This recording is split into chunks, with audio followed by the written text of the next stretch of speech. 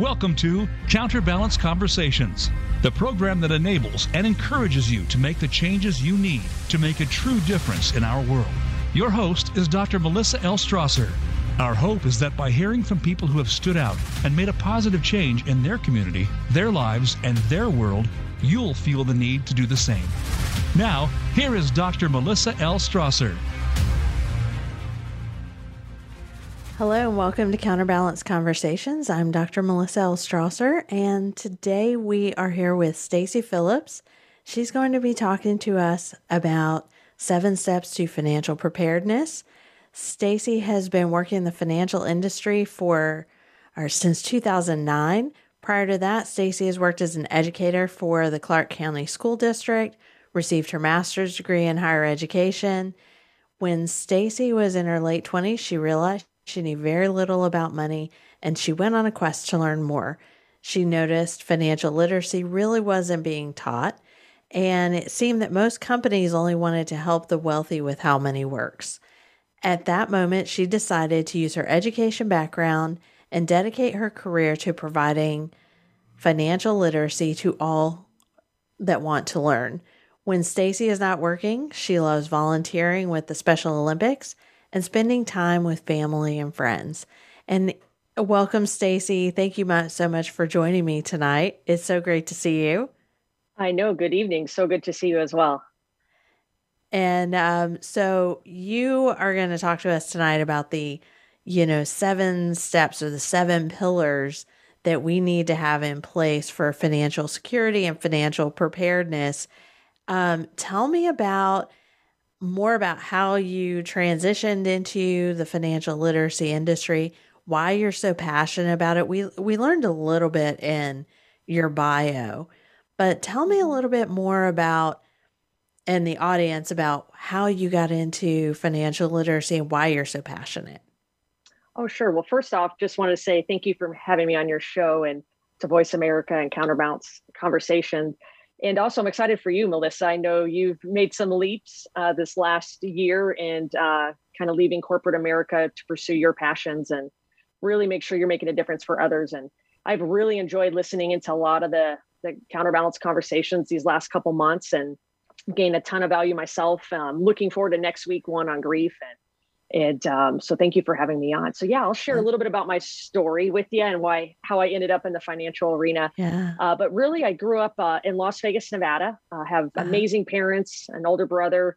I was born in the 80s. So we spent, a lot of time outdoors, great time to be, a kid and just feel blessed. Again, close family, amazing friends. And, back when I was a kid, there was definitely probably a couple experiences and some people that kind of shaped, my future career decisions in life. And one of those was the movie Backdraft, which was a fire movie. I don't know did you ever see that movie? I did. I loved that movie. It was such a great film. Yeah. And I love like the brotherhood like the brotherhood, you go, we go mentality, and just an incredible film. And the second was Mr. Kissel and Miss Alford were 2 educators I had in school. And man, they made such a difference in my life. And so when I was thinking of where I wanted, what I kind of wanted to do when I grow up and kind of what, kind of passions I wanted to pursue. And so in college, I ended up going into education, but always kind of still had that desire in the back of my mind to, kind of pursue fire as well. But that was more of the pipe dream. It seemed kind of kind of more unattainable. But, during school, I decided, I didn't want to wake up and, be 60 and say, man, what if I gave it a shot? And so during grad school, any extra time I had outside of class, I was usually in the gym, kind of getting prepared for that. And when I graduated, I went ahead and pursued fire and I tested for what was called the Truckee Meadows Community College Fire Academy. And what it was a 14-week academy where you could get all your fire certifications. And then that helped you kind of get picked up because it's, competitive field. But I graduated in 2008. And I don't know if you remember that time in 2008, 2009. I don't know if I think a lot of people do, right? Maybe financially, especially, right? Right. But a lot of the departments were on hiring freezes. And so I was on a lot of different wait lists. I was able to get a job kind of doing some EMS, working in like racetracks and stuff like that. But it was mostly on the weekends. I couldn't quite, find something in fire. So I started teaching. And around that time, I realized in my kind of late 20s, I knew nothing about money. I had, student loan debt and just was trying to think of how I was going to get out of it. So I realized I kind of pursued finances just as a way to figure out for myself how money worked. And then I realized a lot of this information wasn't all that complicated, but it just, wasn't out there. And I questioned, I had degrees in college where I was like, I was never required to take a finance class. You have to required to take a lot of things, but the things that I felt like were most important, I didn't, just wasn't being taught. And so at that moment, that kind of made me passionate about the industry. Mm-hmm. Well, I mean, that is so impressive. It's no small feat to accomplish, the goals that you did with going into the fire, as well as even doing your master's degree in education at that young of an age is pretty amazing. And so this really is driving you to that passion project for you. As a financial educator previously myself, I agree that there is not a lot of financial education that's even happening today. I mean, we do have some organizations such as Junior Achievement that are doing some of those things. They are doing some of the education in high school, but there is not a comprehensive financial education in the high school system or any place, unless it's a special interest from a specific school or a teacher who says this is really in need. So you saw that need even back then, and we're still struggling with that now. I see that even with my clients. Oh, absolutely. And you couldn't be more spot on that. As an educator, I did see that lack of financial education. And what I realized about it is it's really a root cause of so many problems people face in life. Here in the US, we have all these opportunities, but so many people are drowning in debt. People are feeling suicidal over their financial situation. We have marriages ending over financial fights. Yeah. And then what's happening with that is it's, breaking up homes. And then that cycle continues from one generation to the next. And, then we live in this culture, right? And they're like, let's not talk about money. And a part of me thinks that that's a little bit by design, that we're not educating people. And and for me, that's kind of my niche. It's like, how do we have these conversations? It's so much is at stake for families. And, and I feel blessed to be in an industry where we get to work with families and figure out, whatever they could have, from their past, maybe poor decisions, right? Or just not knowing any better. But then we get to kind of change that. And, right. I do believe people can change, and it starts with us first, right? And then our families, and then we can go make a difference in our community. And that's one thing I really love about what your show's all about. Yeah. So, and that's what I want to do. I want people to understand that they do have options, and I want to bring that conversation to the table. So why don't we just kind of jump right in? Because awesome. I think both of us have been in this position of, the kind of the debt cycle, which you're going to talk a little bit about, and also whether you're a millennial or you're in the younger generations, 20s or 30s now, and you're just starting to make the money and put the money away, or maybe just now going, oh, maybe I need to think about saving and investing and being prepared. Or if you're at the ages that we are and going, are my assets protected the way that they need to be? You're going to talk to us about all of those things, right? Yeah, absolutely. And I'm glad you said that too, because again, listener wise, or just people in their 20s or 40s or 60s, there's a lot of different things that are going through their minds, depending on what age they're in. Right. And so, yes, do my best to cover.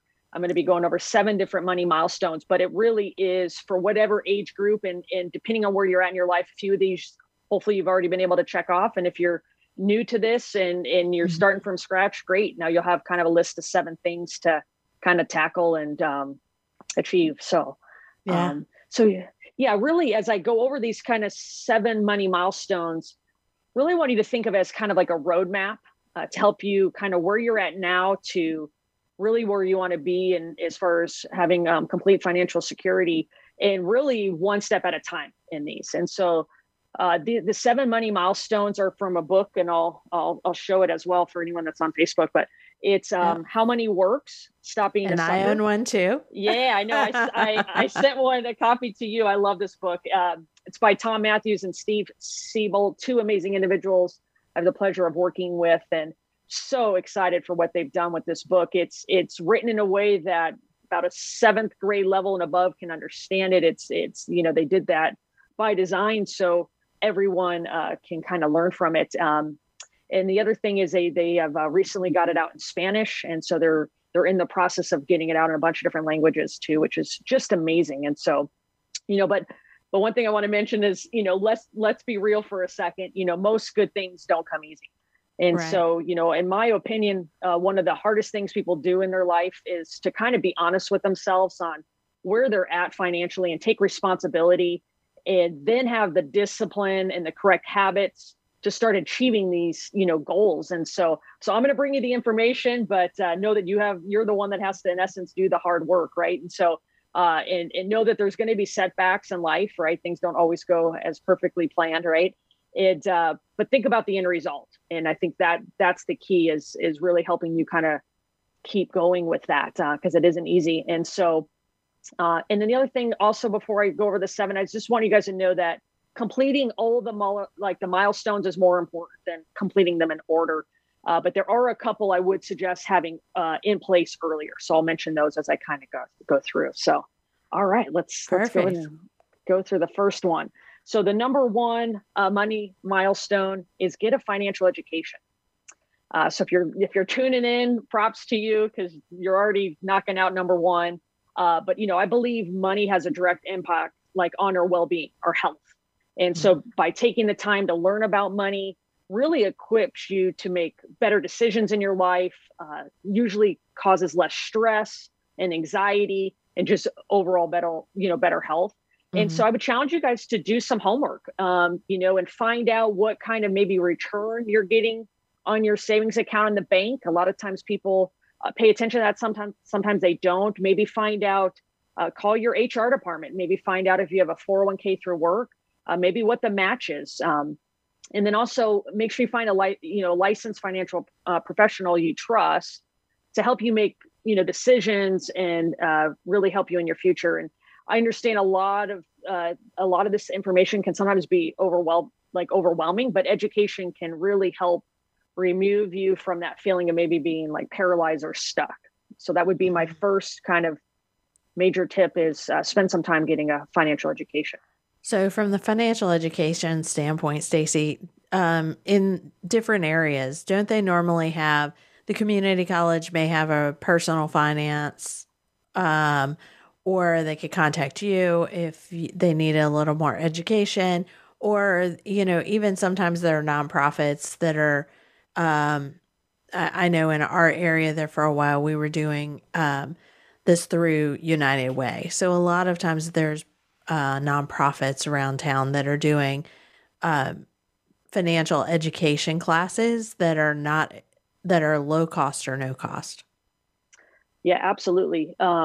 You're right. I mean, anything you can find, through the community, like I said, pick up a book, find, just different resources out there, and to really start learning, Absolutely. So once you get the financial education, what should they do? So second money milestone I would recommend is proper protection. And so it's important to make sure life insurance is one of the first milestones to complete. And I'll kind of tell you why. One is we don't know our end date, so I hate to bring our listeners some bad news, but we're going to die, right? So at some point we're no longer going to be here. And so we could be putting these other things in place, but we want to make sure that if we're no longer here, if whether we're bringing income to the family, or maybe you're taking care of the kids, or you're single, taking care of all of it, bills unfortunately don't stop when we're gone.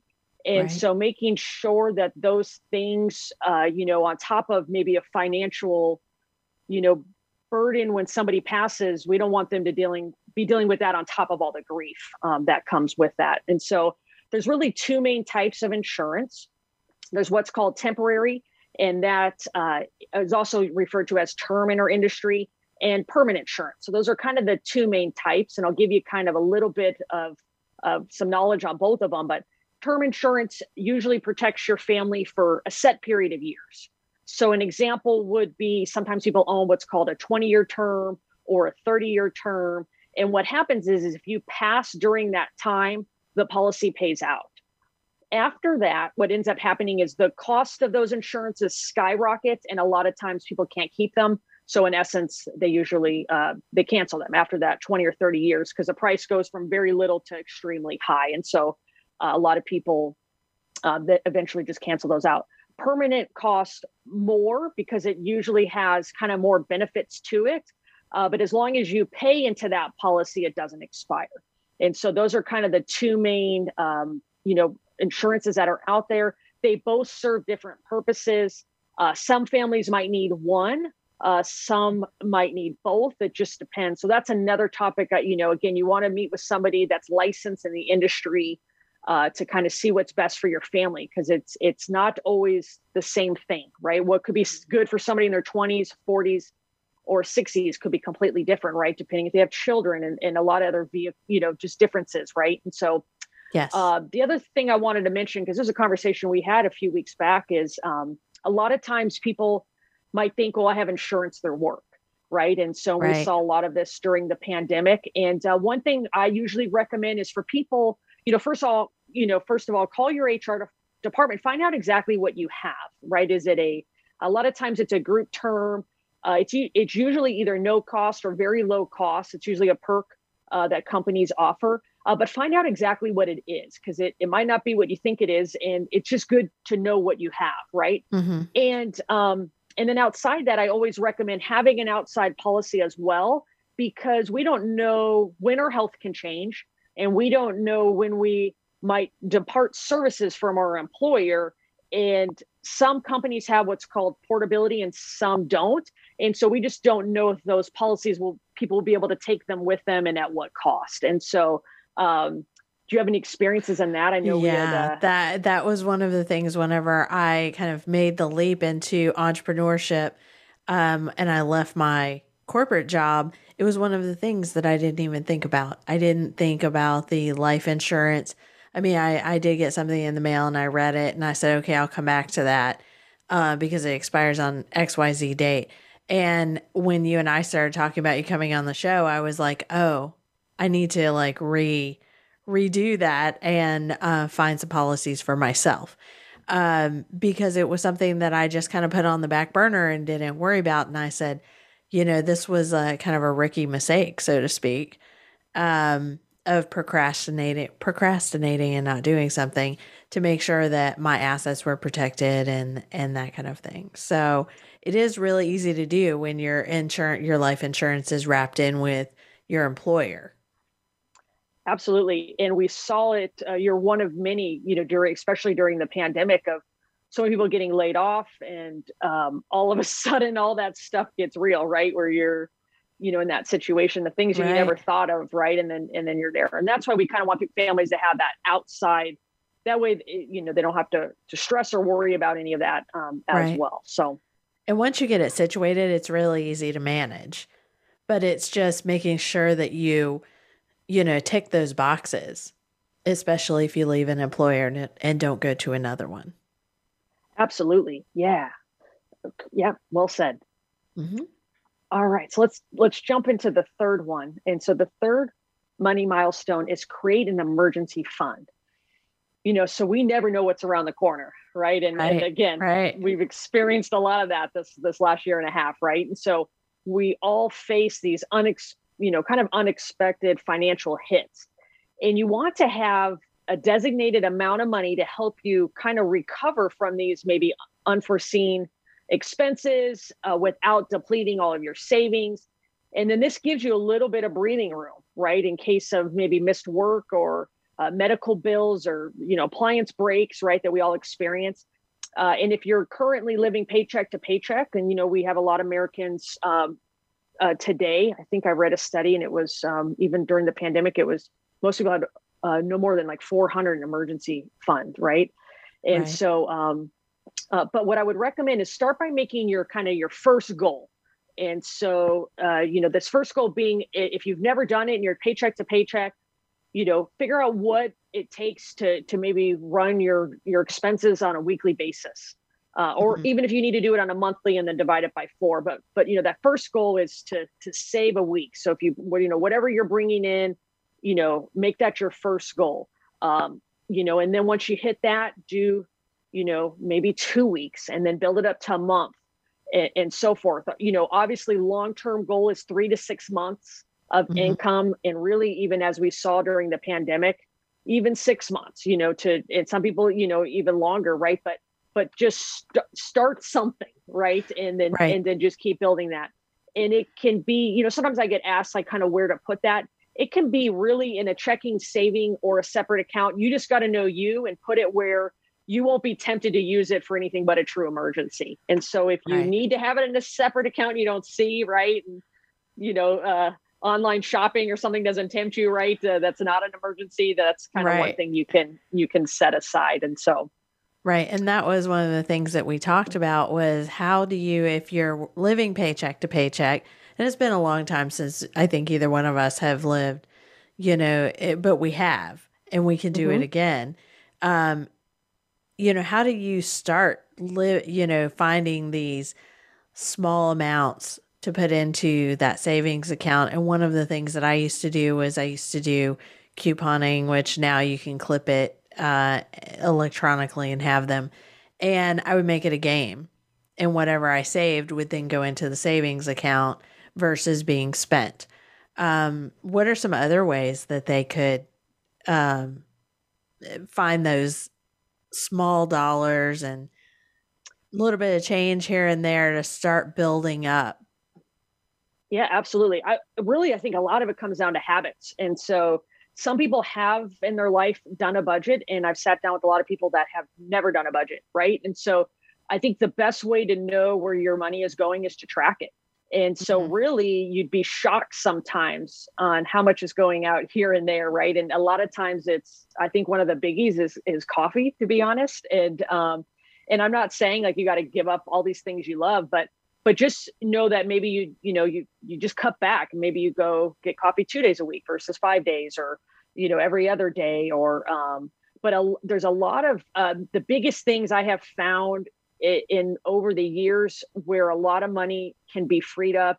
It's in food. So a lot of, restaurant spending, and a lot of entertainment, you know what I mean? And those type of things that usually with just a few tweaks, you'd be shocked at how much. And again, you could still go out to eat, just maybe reduce it. Instead of going out 4 times a month, you go out 3 or 2, and you'd be shocked at how much the hundreds of dollars add up, right? So I'd say really in just tracking your daily habits on kind of where it's going will open your eyes to you personally, kind of evaluating kind of where those expenses are. Yeah. With my clients, I usually call it, where's the leak? Yes. And a lot of times, it's what I found was a lot of times it's service station Cokes, or I shouldn't say Cokes, but sodas. So just those little incidentals that maybe $1 here, $1 there. And when they actually would sit down and track their money and how much they spent over a week and exactly what it was, everything they spent money on, they would be like, I didn't realize how much those gas station stops were costing me. I'm so glad you said that one too. Yeah, that's a huge one. Because like you said, it's running and grabbing those sodas. And before you know it, like you said, that's 30, 60, 90 bucks a month. Exactly. It adds up quick. Which could be, easily your savings. If Absolutely. You're going, yeah. So one other thing real quick, we had talked about was finding a buddy, like an accountability partner. Yeah. For some of those, where maybe you post on the fridge, my goal to save 1,000 or whatever the case is, or my first, week's, goal of, make it fun, find somebody. I think all of us in our life, if we've had a gym accountability partner or those types of things have really helped. And so I would suggest really taking the time and find somebody to do it with, right? And then that way it makes it a little bit more fun. And it is, because you generally have one week that you're like, oh, well, I would like to go out to eat, a lot. And then your accountability person says, hey, that's not getting you where you need to go. So they're keeping you on track and lovingly putting the bumpers back on for you. Absolutely. Yeah. And find someone that knows your weaknesses. Exactly. Right? Exactly. And who are honest enough to tell you. Yes. Yeah. Well said. Yeah, absolutely. All right. Well, we'll jump into the fourth one here, which is really debt management. And so, debt in our society right now is really a crisis, right? It's a pandemic in itself. And so, let me ask you, Melissa, what would you say it'd feel like just to wake up and, not owe anyone a cent? What do you think that would feel like for most people? Well, I know exactly how that feels, because when I moved to Florida, when I got divorced, I was like, I got I had a huge salary in DC, moved down here and had not the huge salary. It was actually below what I started right out of college at. So I had the debt for the large salary and an income that was right out of college or like high school level when I first moved here, just because the economy was so different. So I was $50,000 in debt. And so I worked really, really hard, and it took me probably 6 years to dig myself out of that hole. Wow. And so it was, so in the day that I paid the last payment, I slept so well. Oh, I bet you slept just amazing. Yeah. Yeah. And, I mean, it was a fantastic feeling. And so for all of the people out there that are really struggling with that, it's doable. You can dig yourself out of it. And you can pay everything off and find ways to do it. It's just you have to be creative. So couponing and not eating and cooking for myself were huge pieces of that. Absolutely. And like you were saying, I think it's important, as you shared, really to visualize that end result, right, of what that would feel like, because that will help us stay engaged, right, of being able to do that, right? One thing I want to mention is I would recommend starting with the emergency fund and making all your minimum payments on the debt, right? But start building up that emergency fund, make sure nothing's late. And because what I found is some people focus on the debt first before building the emergency fund. Then when another emergency comes up, what ends up happening is things go back on credit card with interest. Yeah. And then that cycle continues, and they feel like they're really kind of never going to get out of that debt. And so that's one thing. And order wise, I would recommend, starting with that first, kind of building that emergency fund up. And then from that, then starting to look at the debt. And I'll go over some tips on how to get out of that debt here in a moment. Are we still? Yeah. And so definitely, I think the emergency fund, that was critical. That was a critical piece for me as I was getting out. So then we had, if my car broke down or if I had some unexpected expense or the light bill was a little higher than anticipated, as it can be sometimes in Florida, then I had that backup, so I didn't have to, shuffle money around and then use the credit card to pay for basic essentials and things that were expendable. Exactly. Things that were just one use items. For sure. And I think the key, and it's amazing what you're able to accomplish, is really just taking responsibility, kind of facing it head on, and then, again, getting that accountability and really come up with a strategy and working with someone, a financial professional to kind of help. And I think we're going to go over some tips afterwards. Yeah. So after we come back from our break, we'll talk about these tips and then we'll go over the other milestones. How does that sound? Great. Sounds great. So right after our break. Become our friend on Facebook. Post your thoughts about our shows and network on our timeline. Visit Facebook.com/Voice America. Tune in to the Voice America Variety channel on the Voice America Talk Radio Network. Voice America Variety broadcasts a diverse array of topics, reaching a global community. Our experts come from all walks of life, and the topics they discuss are everything from current events, arts and entertainment, leadership, parenting, relationships, self-improvement, career advice, and a variety of other topics. Check us out today. You're sure to find something of interest. Voice America Variety. Talk on today's hot topics. Voice America programs are now available on your favorite connected device, including Amazon, Alexa, and Google Home. Through streams with Apple Podcasts, TuneIn, and iHeartRadio, listening to your favorite show is as easy as saying the show name followed by the word podcast. Hey, Alexa, play Finding Your Frequency podcast. If that doesn't work, try adding on TuneIn or on iHeartRadio or on Apple Podcasts. The latest business information is made simple with the Voice America Business Network. The professionals in the business world bring you live talk radio shows featuring an array of business topics, strategies for building wealth, sales and marketing, stock trading, investing, and business technology. Voice America Business hosts are professionals in their fields and bring to the airwaves weekly business discussions that offer up-to-date information, advice, and education. The Voice America Business Network. The bottom line in business talk.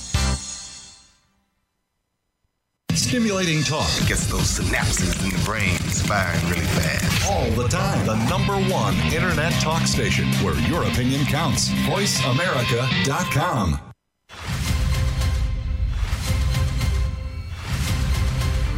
You are tuned into Counterbalance Conversations with Dr. Melissa L. Strasser.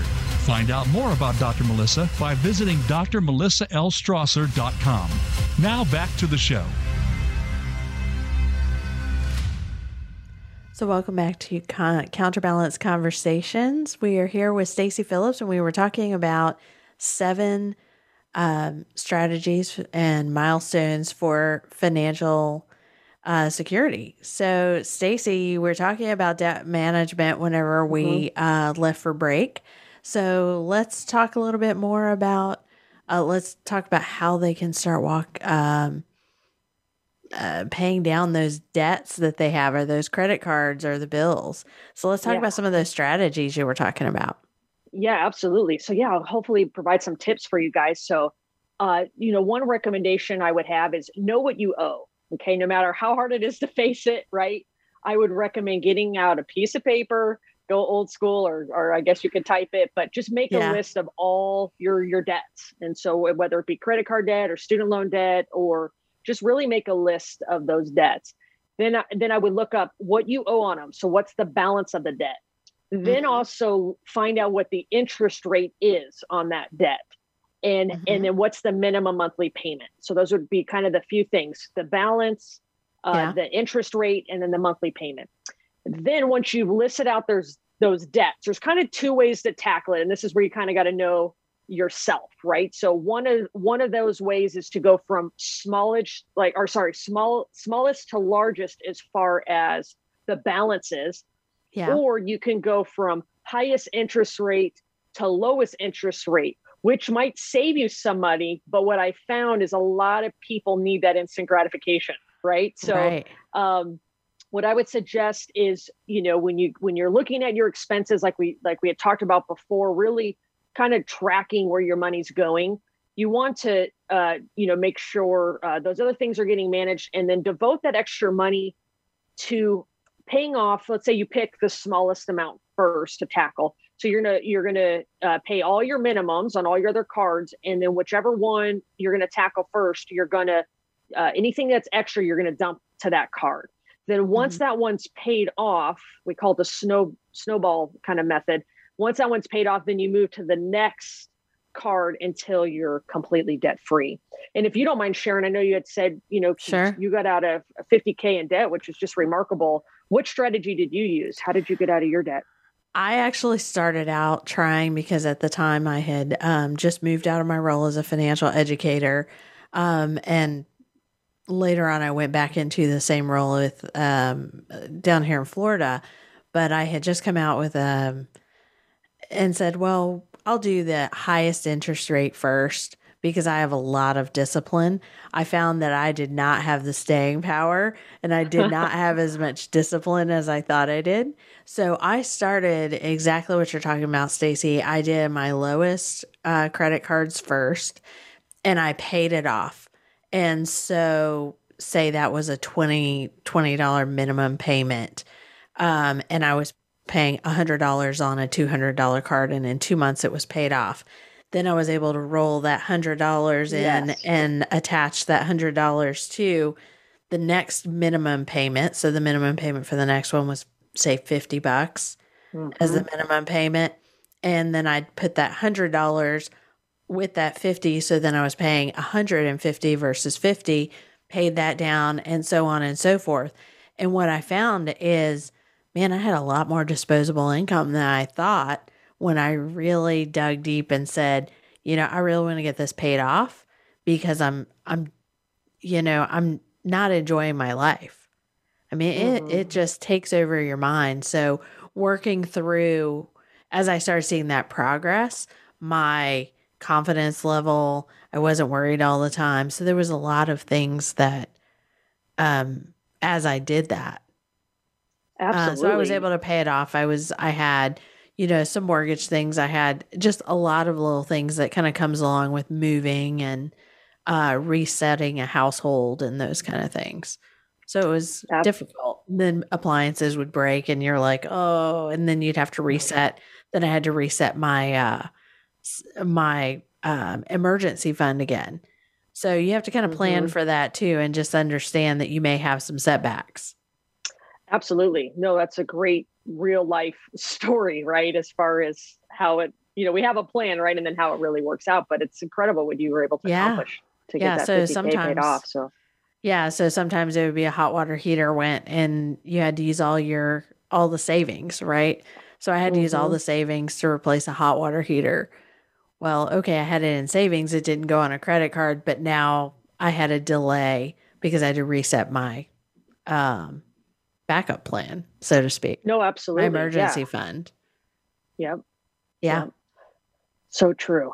All right. Well, let's jump into number 5 money milestone, and that is increase cash flow. So more money cannot fix bad spending habits. So let me repeat that one more time. Let me read. I think that one's worth repeating. So more money can't fix bad spending habits. You said online shopping, right? I hear you on that one. Online shopping. Yes, it's one thing I've learned in our industry too is, really to kind of never assume where people are, right? So sometimes we think, more money means, we're going to be better off. And that could just mean you're broke at a higher level too, right? And so I would always recommend, like, it all goes back to tracking those expenses and really managing, examining, kind of reducing where you can. I guess we could have said online shopping earlier in the program, right? On one way to get some emergency funds built, right? And get out of debt faster is the online spending, right? Right. And, but the reason why I say that, and again, why it's a habit thing to change first, is then when you get a side gig, or if you want to speed up the process of getting out of debt and building those emergency funds, maybe you pick up some overtime and a lot of those things. If you've developed the habits, well, now what happens is that as that extra money comes in, you're putting that towards that emergency fund that grows quicker, and you're getting out of debt faster. But if you continue with bad spending habits, those things don't get accomplished, right? And so I think that's a big key when you're looking at increasing cash flow is, not fooling yourself and really figuring out where those bad spending habits lie within yourself and making those adjustments. So when that extra, like I said, if you want to speed up the process, because for a lot of people, they do, they're looking at it like, okay, even if I get good, like where you're like, okay, I've got my budget, I'm doing good, I've cut back on these things, you might still look at your debt and go, my gosh, it's going to take me 10 years to get out of it. Right. And so that might be overwhelming. So you're like, okay, well, if I pick up a little extra work or, start a business or do something, pick, whatever that is. And what ends up happening is that just speeds everything up if you can fix those bad spending habits. So.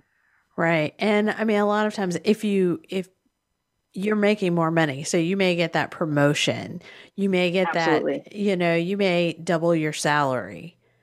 And if you have like this fortunate windfall of, oh, well, I get this next level job, or maybe you graduated with your master's degree and were able to change jobs and get, a significant amount of money raised. If you don't have good spending habits and you don't have good money management education under your belt, you're going to spend the same way you spent when you were, just over broke. Yeah. And then what ends up happening, you're even almost in a worse position because now you have more expenses and you got to kind of keep up with that too, because now you have maybe a more expensive car or whatever. Exactly. Now you've increased all these bills and then now you're forced in essence to kind of have to keep up with the Joneses on that stuff. And it can be exhausting. And so really kind of, reevaluating what your priorities are on that and making some adjustments. Sure. Absolutely. Awesome. We're not saying don't enjoy your life. We're just saying, just be mindful of your spending habits and what you're doing. Of course. And that's what I was saying too with, if you love eating out, maybe it's just, you're still doing that. But like I said, maybe doing it instead of 4 times, maybe it's 3 or 2, or because you're right, we're not promised tomorrow. And so you got to find that balance of how to live today and enjoy your life and also take care of your well-being long-term because finances do play, they can play a stressor on people as well. So, yes. All right. So we got 2 to go. We're almost there. All right. So the number 6 money milestone is really has to do with building your wealth. Okay. And if you were to talk to seniors, and I think we can take a lot of lessons from them right now, one of their greatest fears right now is not dying, it's running out of money. Okay. And so if we know that, and there's a lot of seniors struggling with that, then, we got to kind of take that as a lesson to maybe, depending on how old we are, maybe reprioritizing some of that as well.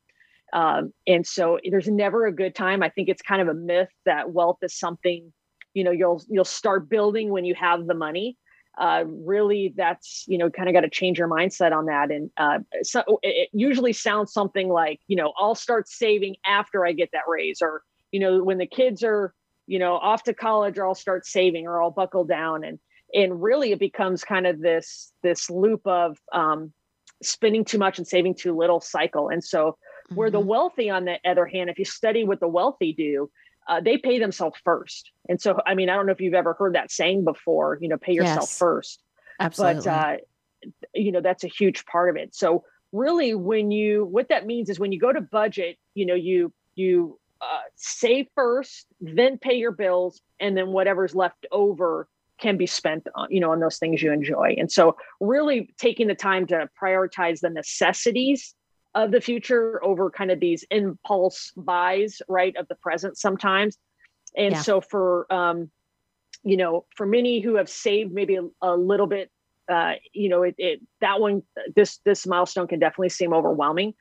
And so this is one I would really recommend, sitting with a licensed professional, because there's so, things like inflation and taxation and, a lot of different things that come into play with this one. And so you want to make sure your money's in the best vehicle for you, right? And that could be different. Again, maybe where someone puts their money at 20, 40, 60 could be completely different places. And so, but the biggest thing for this one that is in our control is really to stop the procrastination. Because unfortunately, when it comes to building wealth, the longer we wait, actually, the more time it takes to catch up. So we're actually making the problem worse, obviously, by waiting. Yes. All right. So let's jump into our last one. I think we're doing good on time. So we're good on time. Let's jump into the 7th one. So the last money milestone. That's protect your wealth. And so what that one really has to do with is what we call estate plans. Some people know those as wills and trust. And so I think all of us, at one point maybe heard of like when Prince passed or Aretha Franklin passed, both worth, tons of millions, right? Mm-hmm. Neither of them had an estate plan. And so sometimes I think people think like, oh, only the wealthy set up estate plans, or I don't need an estate plan. I don't have a lot of things yet. It's built up yet. But really, when you think of people, they had a lot of wealth, Prince and Aretha Franklin, and they left those families in legal messes. And I don't know about you, or maybe you can think of a story or two, but, when it comes to money and inheritances, usually families, it's not it's not a kumbaya meeting, right? Usually, right. Unfortunately, it can bring out, kind of the worst in people sometimes. And so now you have, grief and people fighting over money, and it gets ugly, and a lot of it ends up going to the attorneys, right? And it's just a lot of additional stress that can happen. So I think most of us by now in our life, right, know a few stories of things gone bad, right? Right. Yeah. Let's not air our dirty laundry, but yes, there is. And I think with all of us that are listening probably have a story or two, whether it's ours or a friend who they've seen that happen. So how do they protect themselves from that, Stacey? Yeah, great question. So really an estate is made up of everything that belongs to you. So let me give you some examples. That's your house, car, furniture, your bank accounts, your life insurance, your personal possessions might be, heirlooms or jewelry or what, all those different things. So an estate plan is how you kind of protect that wealth in your family if you die or become incapacitated. And I think we forget that part too, that, we had, we saw it during the pandemic where people might've been in a coma or really just not healthy enough to make decisions. Right. Mm-hmm. And so even though they're still alive. And so really what it is, it's a set of documents, and it's really to protect your wealth, to protect your family. It's putting these documents together. And if we don't put those documents together, what typically happens when we pass is a court of law typically decides how our property is going to be distributed, and maybe who will be your children's guardians in essence. And that process is what's called probate. Mm-hmm. And it can be a long process. It's usually expensive, and it may or may not be what you would have wanted. Right. And so, that's one thing that we recommend, and attorneys have the ability to help with that. I think a lot of people think it costs, a ridiculous amount to put together, and it really doesn't, and so this is a piece too that a lot of people forget or neglect, and it's one that's still really important. So those are really the 7 money milestones, that I recommend, and to really help you kind of put your financial kind of house in order. And really it's, taking that responsibility and setting the stuff up for our loved ones. Because if you ask most people what's important to them in their life, they'll say their family, right. And I don't think it's by that. It's not because they don't love their family that they don't get this stuff set up. I think a lot of people are just kind of, like I said, feel paralyzed. They're not sure how to do it. They get overwhelmed. They go grab an ice cream out of the freezer and sit on the couch, right? Because it's just, it's too much. And so, well, it is very overwhelming if you don't have kind of that insider. And when I say insider, it's not insider like only the wealthy. It's if you don't have that person who is the expert, the counselor, the financial professional, they can help you navigate some of this. And you were never taught how to do that within your family, which I think, there's a lot of people who are coming from a generational poverty who are maybe trying to get out of it.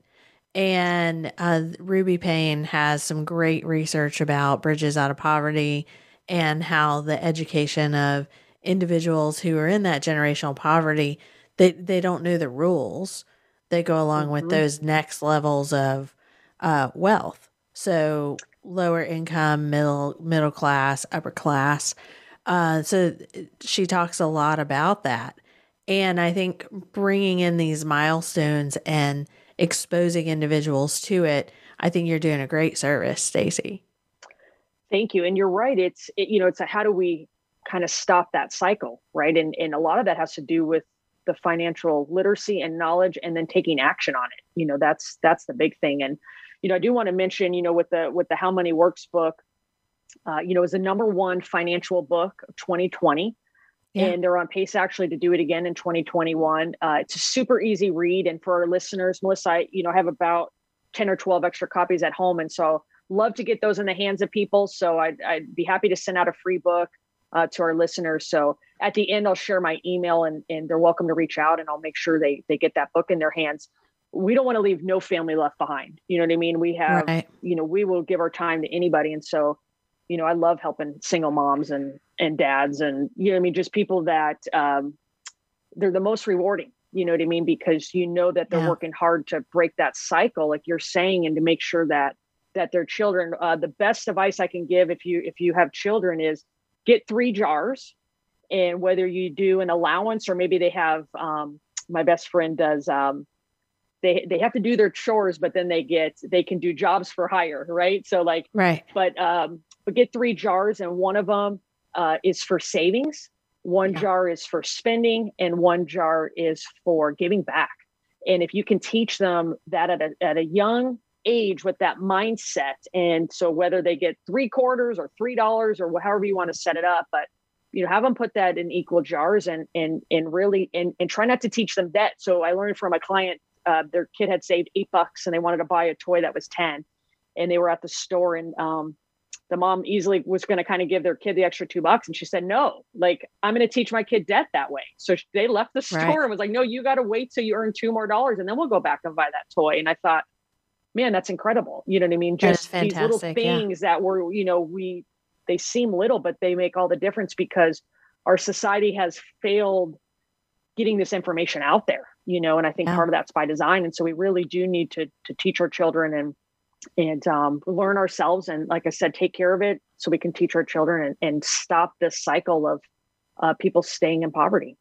Absolutely. I mean, I was taught by my grandmother about money in much the same way that you're talking about. I mean, yes, I had a lot of, advantages as well from her, but it was also, this is how money works. This is what a checkbook is. I went to her to the bank at that time, checkbook, bank, savings account, the savings book, all of those things, had an account that had, money that was put into it every Christmas, like $25, $50, instead of it being in a Christmas card or on a gift card that I could use to spend.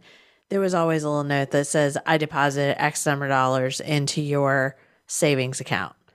So even through gifting, there was a lesson in savings with it. And then when I turned 18, I was able to access that money. Also, teaching, my grandfather would teach me about the value of membership at a credit union, because back then, if you wanted to be in a credit union, it was, say, a shipbuilder's credit union, and the shipbuilder's credit union was, this person has an account and they sponsored you in. It's not like we can do now and go to it. There had to be somebody to sponsor.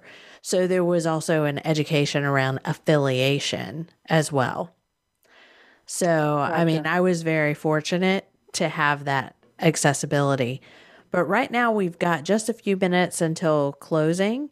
And I would love if there is any 3 things that you would like to leave, 2 or 3 things you would like to leave the audience with.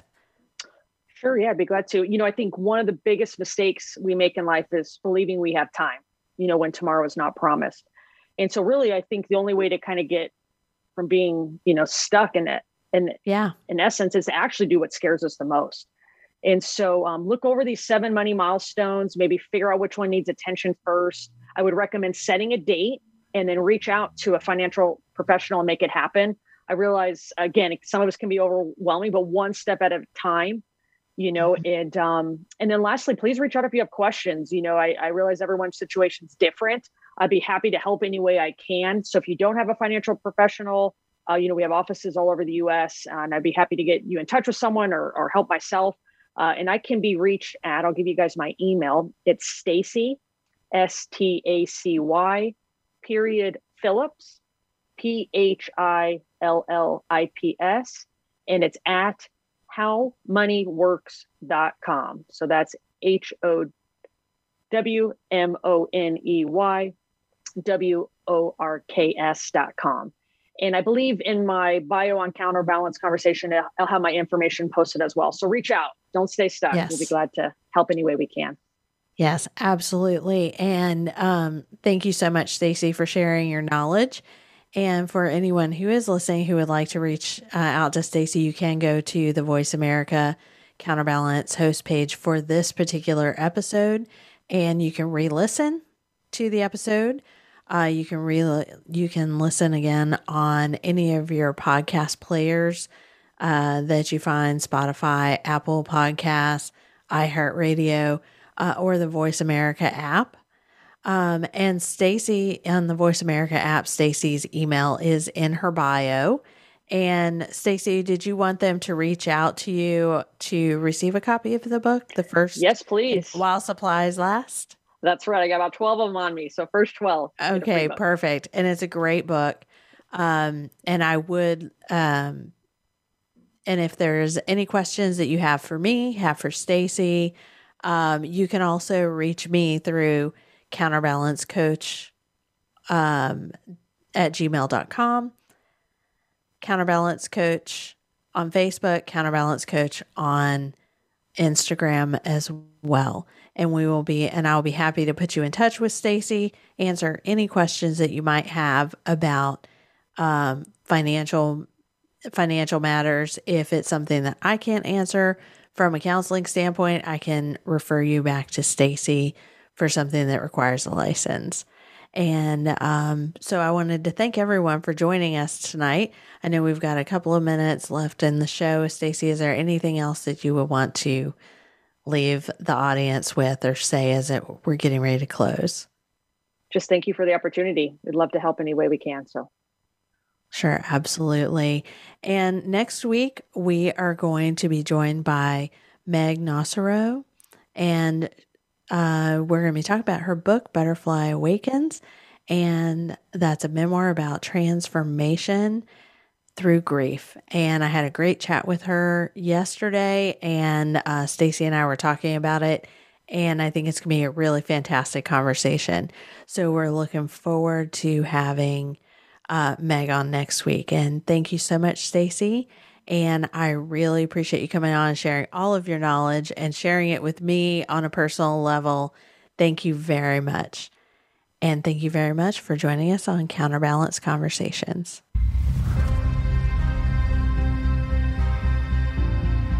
Thank you for listening to Counterbalance Conversations. Be sure to join your host, Dr. Melissa L. Strasser, for another inspiring program next Tuesday at 5 p.m. Pacific Time and 8 p.m. Eastern Time on the Voice America Variety Channel.